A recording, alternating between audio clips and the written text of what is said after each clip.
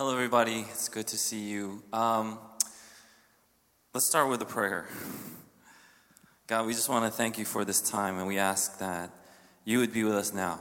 As we open up the book of Ephesians, Lord, won't you give us revelation, and won't you give us, Lord God, wisdom as Paul prayed. And I pray, God, that you would just open up our eyes to see the wonder, the majesty of who you are, God. In Jesus' name we pray. Amen. So we've been looking at Ephesians, and it is under the whole premise and umbrella of who is the church. And that's important because Ephesians, I feel like, is one of the books that we talked about last week. We can tell this book really has so much rich and wondrous information, treasures. And last week we talked about that long, breathless prayer that Paul did. It was beautiful. It was in one breath, he would just say this beautiful prayer. In fact, it was 202 words. I didn't mention it last week, but it was 202 words he put in a sentence just to praise God. And it was so beautiful, so climactic almost. How do you follow that? You know, anytime you want to start a song, you don't start with the climax. You build up to it, right? But if you start off loud, like in any normal song, like we sang songs today like Stronger or Blessed Be Your Name, you start off like mezzo piano or piano. You don't start off fortissimo because there's nowhere to go. And then you hear this praise from Paul. It was wondrous. It was amazing. It was almost climactic. It was like, how do you get better than that? Can you? And he does with this prayer, which we'll find today. And I just want to kind of prep that because last week we talked about this God-centered praise. And I did say the three words to help us remember ara, like if you're a Japanese speaker, ara, and then you open up and then you take out another gold nugget, another piece of treasure. So it would be adoption, redemption, and assurance. And this week, we want to talk about the second part of the first chapter of Ephesians. And next week, we're gonna start chapter 2. And I'm very happy to say Pastor Esther will be preaching next week on the second chapter. And so I'm very excited to hear what she will preach on. And so thank you. But how can we follow that? You know, how can you follow that? Paul follows it up with a prayer. Because to Paul, this prayer was so important that we pray for the church. That we pray of the church and about the church. A lot of people think church is just coming to a service, or, you know, you come and get your needs met. Oh, I was hungry, now I'm filled. But if you look at this prayer about the church, it's so much more than just coming to a Sunday service or coming to a place where you feel like, oh, now I feel good, and then you walk away until next time. And so it's important that we see this and that we go through this and then we see what Paul is trying to bring out. And verses 15 to 16, he starts off this prayer with thanksgiving. This is so important. We start off any prayer with thanksgiving. Why is it so important? Because when we are not thankful, don't you see that we are critical? We are, in today's language, haters. We're haters, and we just hate on all things. And we are not thankful for the things that we've been given, that we see. And you see, Paul, even though he could have started off by nitpicking and say, you know what, I like this about you, but I don't like this about you. I like this church kind of, but I don't like this about this church. I don't like this about this church. This church has these faults. He could have said that about the Corinthians because the Corinthians are all over the place. But even in Corinthians, you see Paul is saying, I'm so thankful for you. Why is that? Because he was able to see the grace in other people's lives. And when we look at someone else, Do you first see something that is amiss? Do you first see error? Do you first see something that is lacking? Or do you see God's grace in their lives? Because it's important. Because if we don't start with thanksgiving, how can we even move on?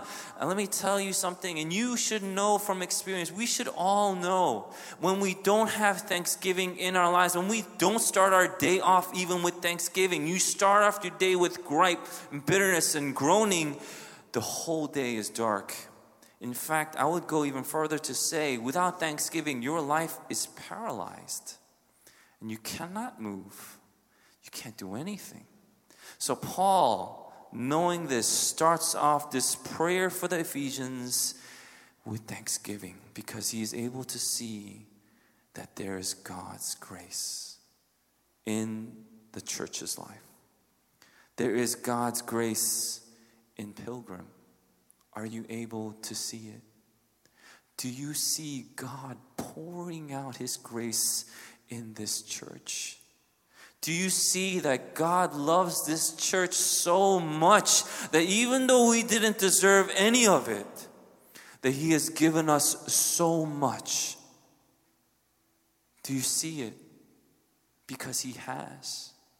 And He has poured out His grace upon this church. He has poured out His grace upon your life. Look at your life. And if you see it from God's eyes, you will see that there is grace upon grace in your life, even now, as you sit and listen to the Word. There's grace in your life because you're able to hear things that no one else can hear because God opened those ears. You're able to see things that people can't see normally because God opened those eyes. And God's grace is on your life. So are you thankful? And when you look to the person to your left and to your right, to the people in front of you, behind you, do you see that God's grace is upon their life as well? And so I praise God and I thank God for all of us, for all of you, for all that you bring. We should start off any prayer with thanksgiving. Verse 17 is kind of like the main point, and I don't want us to miss this, but I'm just going to kind of dab it for us, and then we're going to move on to the other points, because I'll revisit this. But verse 17 is about praying. He's praying. What is he praying about? He's praying that we would know Jesus better and better and better. In your life, as you pray, do you see that you are getting to know Jesus better and better and better? Why is this so important? Because we can say, oh, do you know Jesus? We can say we know Him. But then if we don't start knowing Him better and better, our actions are still the same. One of the biggest things in our time, in this day and age, is we say we know Jesus, but when it comes to money, we cannot tithe.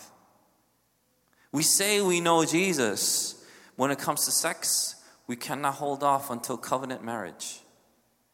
We say we know Jesus. But when it comes to time, there's very limited time for Jesus. Why do you think that is? Isn't it because we can claim to know Jesus, but we don't know Him better and better and better? So our priorities are, Jesus was here, I kind of know Him a little, but then I have all these other things piling up in my life. So I got to put these things as priority in my life. So where does Jesus end up in our lives? He still ends up down there. When I was in youth group and I went to a retreat, I was blessed that one time in 1990 or whenever you went to youth retreat, right? But I was blessed that one time, long time ago. And that's where He is still in your life. And you see all these other things in your life now. You have a family, you have a job, you have kids, you have work, you have all these things.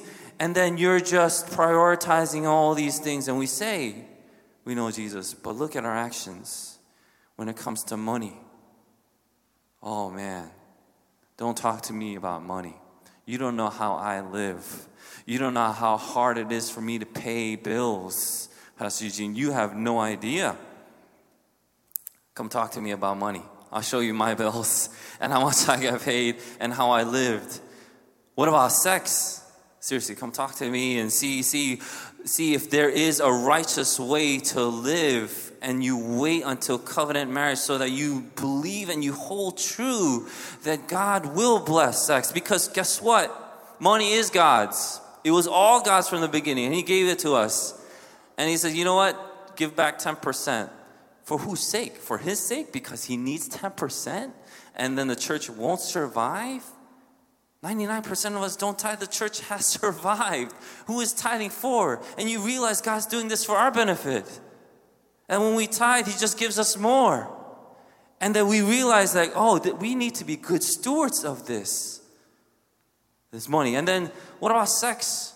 Now it's become rampant. We don't even know what's left and right and wrong. And we have no idea. There is no center. It's just if it feels good, fine. But then guess what? We don't feel good. And we get angry and we get bitter. I don't like what God is saying because I want to live the way I want to. But when we live the way we want to, we don't feel good anyway. And time. There's never enough time. Never enough time because it's always me time. Never enough time. That 1 hour we spend on Sunday, we're like, oh my gosh, that's so much time. So the point is, when we pray, guess what happens? We get to know Jesus better and better and better. So Paul is praying that for the Ephesians. And we need to start praying that for ourselves and for this church. The 3 points that I wanted to kind of talk about today comes from this prayer post verse 17. So from verse 18 to the rest. And last week was out of, this week it's HIP, H-I-P, like hip hip hooray. Not like this hip, because I thought that was lame. But hip hip hooray is definitely not lame. So when we say 3 cheers, like they did in the 70s or something, I don't know. We're going to go with HIP. First one is hope. The second one is inheritance. And the third one is power. And you see, before we get to the hip hip hooray, before we celebrate, we have to know that we must go through Thanksgiving and we must go through knowing Jesus better. We can't just go to the hip right away. So let me say it again. Before we start cheering, before we start being happy, before we say, yay, let's celebrate, Pilgrim's awesome, we must go through Thanksgiving. We must go through knowing Jesus better and better and better. See, hope is about the past. It's seeing the past history as God sees it. See, when the Israelites were trying to go up and they saw Jericho, the 12 spies would go in and they all saw the same thing. No one was delusional. No one had a little something before they went in. They were all alert and they saw the same thing, except when they came out, Caleb, even though he saw the same land and the same people as the other spies, he saw it in the light of what God had promised. You see, God had called the Israelites to a hope. And you can think of some event in the past, and you can think of this event in your past as hopeless. And honestly, sometimes we really do feel like it is. You don't have money. You don't have the relationship you want. You don't have time or materials.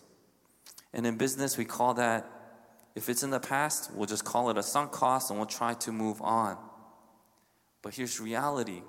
You can't move on some things. You just can't. You have an ailment, diabetes. You can't just move on. It's not a sunk cost. You're going to die. But God, it says here, God calls us, and He called us to a hope. And that changes everything. Because now that we are a people that's called to a hope, we can sing songs of hope, even if it's not there yet. I will sing a song of hope. Because even though there are many toils and sufferings in this life, we know that glory is coming. And that brings us to inheritance, our present. We see our present selves as God sees us. The riches of His glorious inheritance in His people. You see, God is calling us His inheritance. That's an incredible statement. Paul wants us to appreciate the value that's been placed on us.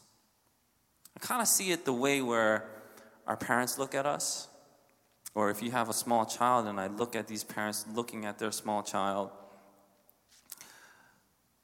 I can see it in their eyes, people that have babies, because I can read eyes. Anyway, but I can see it in their eyes. When they look at their baby, they look at them and they are essentially saying through their eyes, if I could grab this whole world and give it to you, I would. Like, that's how much they love their babies. If I had the world in my hands, I'd just be like, here you go, But here's reality.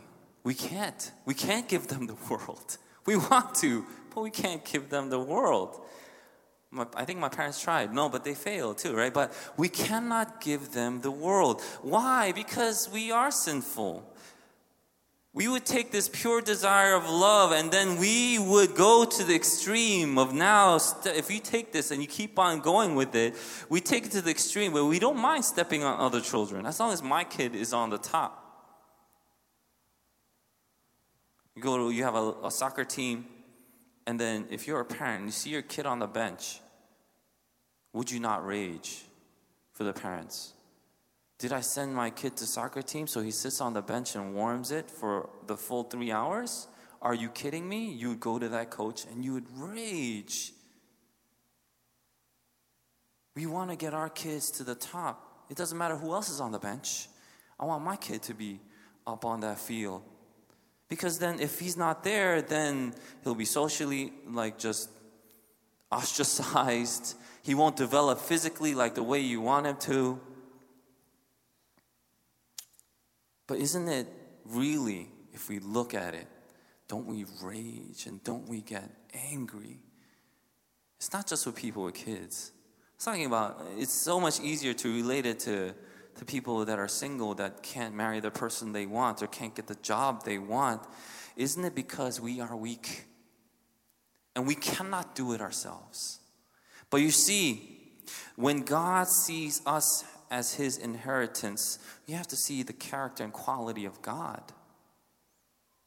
Is He sinful? Would He step on anybody to get you up to the top? But if He's not, does He have the power to do it, to get you where He wants you to be? And that's why we must lift our children to God. We must lift our jobs and our marriages and all these things, and we leave it to God, because only He has, and that's the third point, power.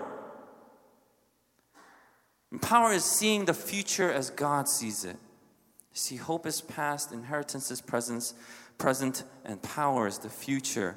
And verses 19 to 23, and this is the longest set of verses in this passage, Paul is describing God's power.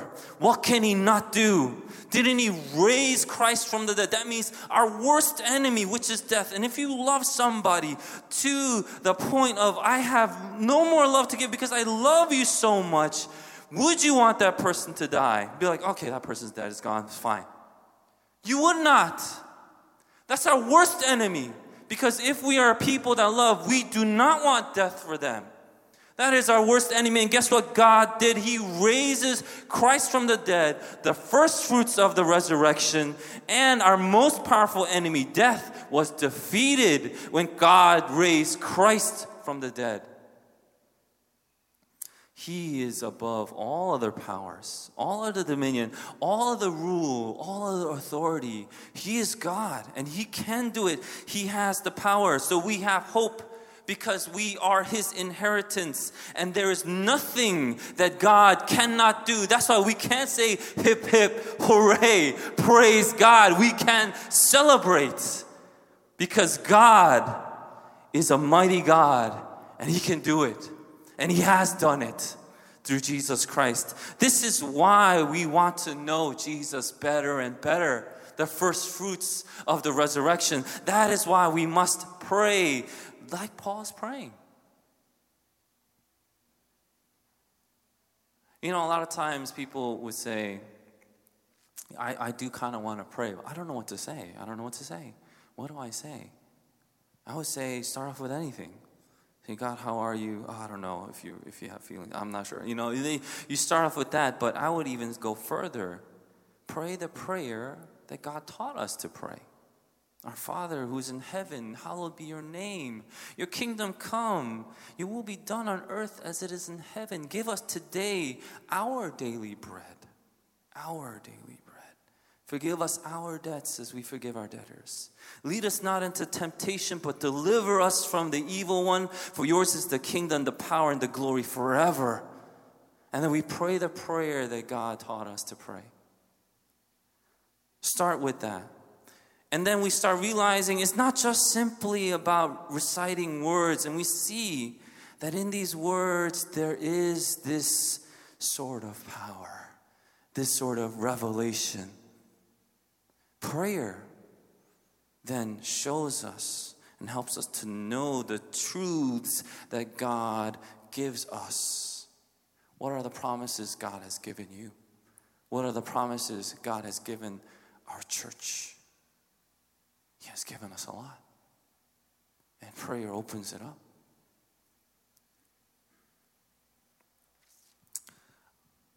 I just want to share one last thing before we close this sermon. And it's a story. And it has to do with prayer. And two young men, they decided to work in a paper mill. We could call it Thunder Mifflin, I don't know, whatever it is. They decided to work in a paper mill, and one was the adopted son of the owner of this paper mill, and one was his really close friend. And when they started working, the owner decided to sit down with them. He gave them, both of them, the son and his friend, the business plan, the vision, the mission. This is what we're going to do. And then he said, come, I want to invite you. Come and talk to me anytime you want. Come and chat about whatever we're doing. Whenever you want. My door is always open to you.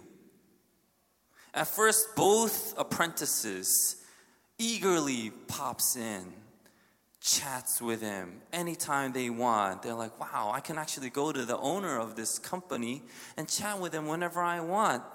And then after a while, the son and the friend would pop in, but after a while, the friend would stop going. And so the son asks his friend, hey, why don't you visit Dad's office anymore? And then he comes back to him, he says, there's no point. He ignores all my suggestions, and every time I ask for more vacation, he says no. I suppose he'd do whatever you want because you're his son. And then the son replies, whoa, there is no way I would ask for more vacation, first of all, because I'm new here, and he's been running the business forever. He knows what he's doing. I don't ask for more time off because I actually don't want to be treated differently from anyone else. I said, wait, so why do you go to his office so often then? Well, I ask for help for my job. I want to know that he has my support. Plus, I like being with him. He's my dad. And then his friend replied, well, that's probably because you're his son. And one day you'll probably run the company. And the son responded, smiling, yes, perhaps you're right. Don't you see? God invites us into his office anytime. That's an incredible, incredible privilege. And when we go, we get to know him better and better. We become closer and closer. It's not about give me this, give me that. I want more vacation days, God. I just want to know you, God. Because in the end, the son runs the business with his dad. We as God's children, all of us, we are part of God's inheritance. That's why when we say, let's spend some time in prayer, it's a huge deal. We get to step in where no one else can step in. And that's why, oh man, it's glorious. Prayer. And I hope that we can understand this and we see that God is even now, right this very moment, inviting us to spend time with him. And we could go to him and we say, Dad, I'm here. I just want to spend time with you. Tell me about your day. Tell me about your plans. Tell me about yourself. And you see more and more in prayer, God reveals himself to you. God is the greatest gift. There's nothing in this world that can compare with God, and he offers it when we pray. Don't you see the value in prayer? It's incredible. What else can compare? So let's spend some time, Pilgrim Church, let's spend some time in prayer. Let's pray.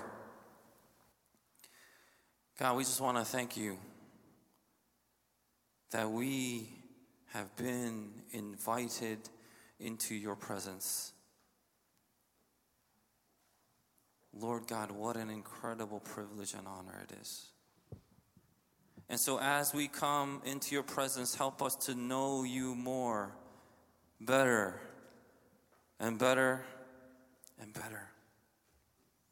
God, reveal yourself to us. And I pray that you would reveal yourself to this church. That we be a church that loves you, God, and knows you better and better and better. In Jesus' name I pray. Amen.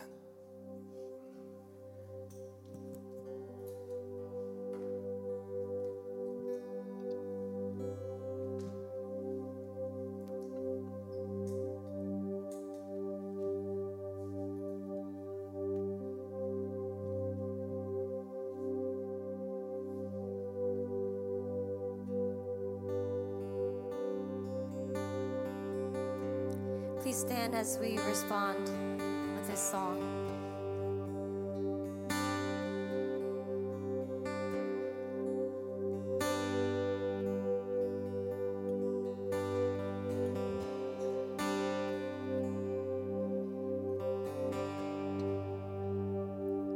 This is the air I breathe. This is the air I breathe. Your holy presence living in me.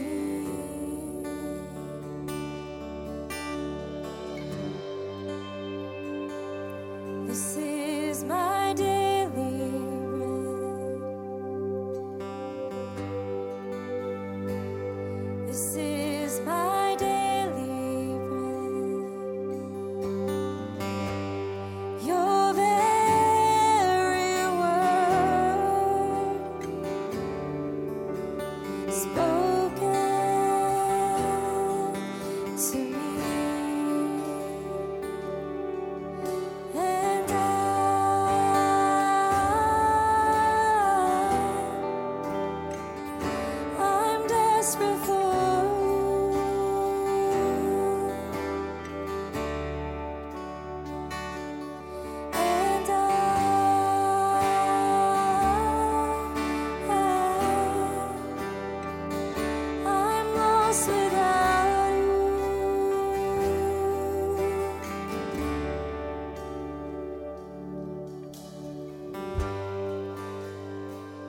This is the air I breathe.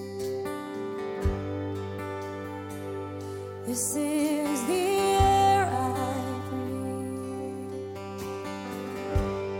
Your holy presence living in me.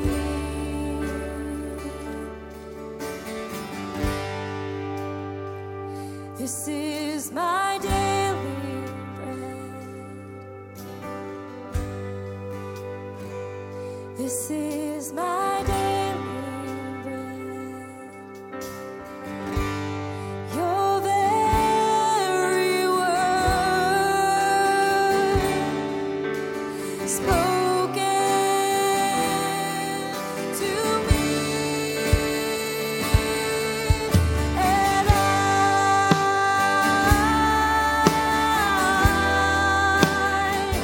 I'm desperate for you.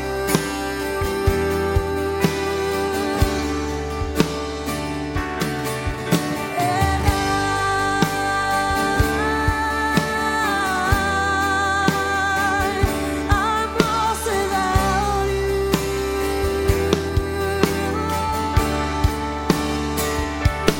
And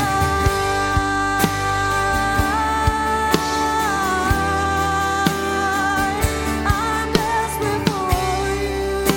I'm desperate for you, God. And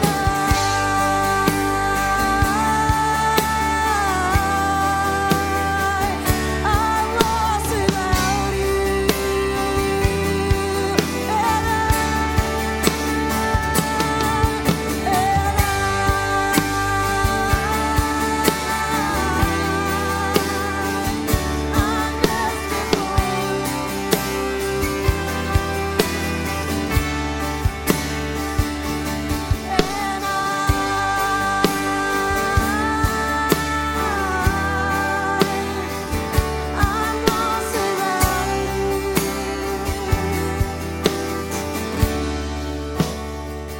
I'm desperate for you.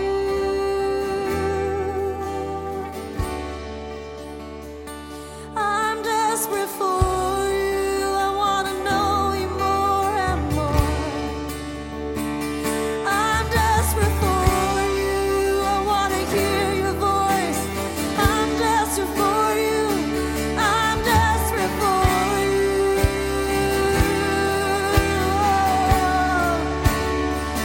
I'm desperate for you. I want to know you more and more.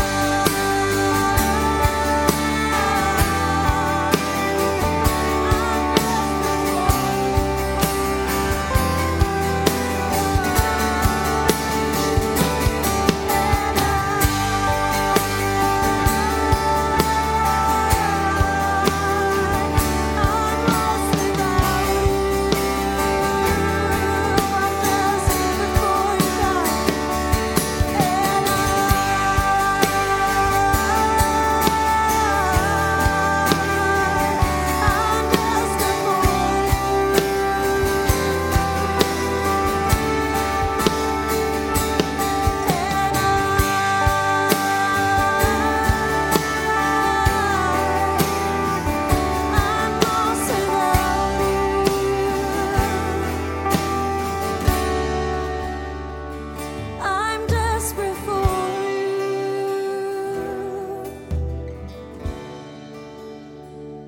I'm lost without you.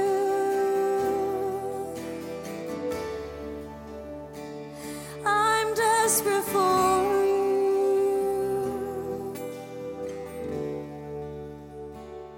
I'm lost without you.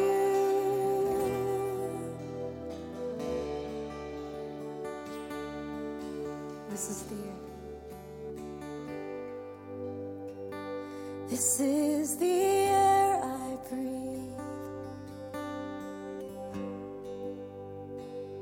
This is the air I breathe.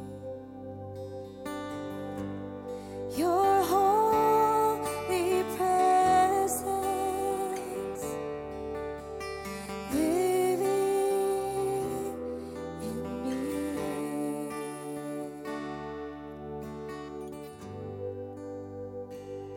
This is my daily bread. This is my daily bread. Your very word spoken to me.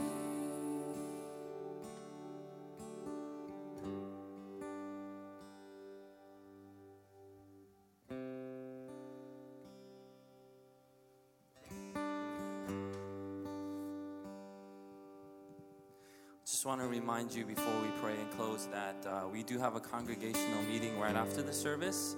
It's going to be about 10 minutes, so we do ask that you stay and participate. Now please remain standing as we receive the charge and the prayer. Lord God, we thank you. We thank you so much. Gathered, we have hope restored, an inheritance revealed, and power given.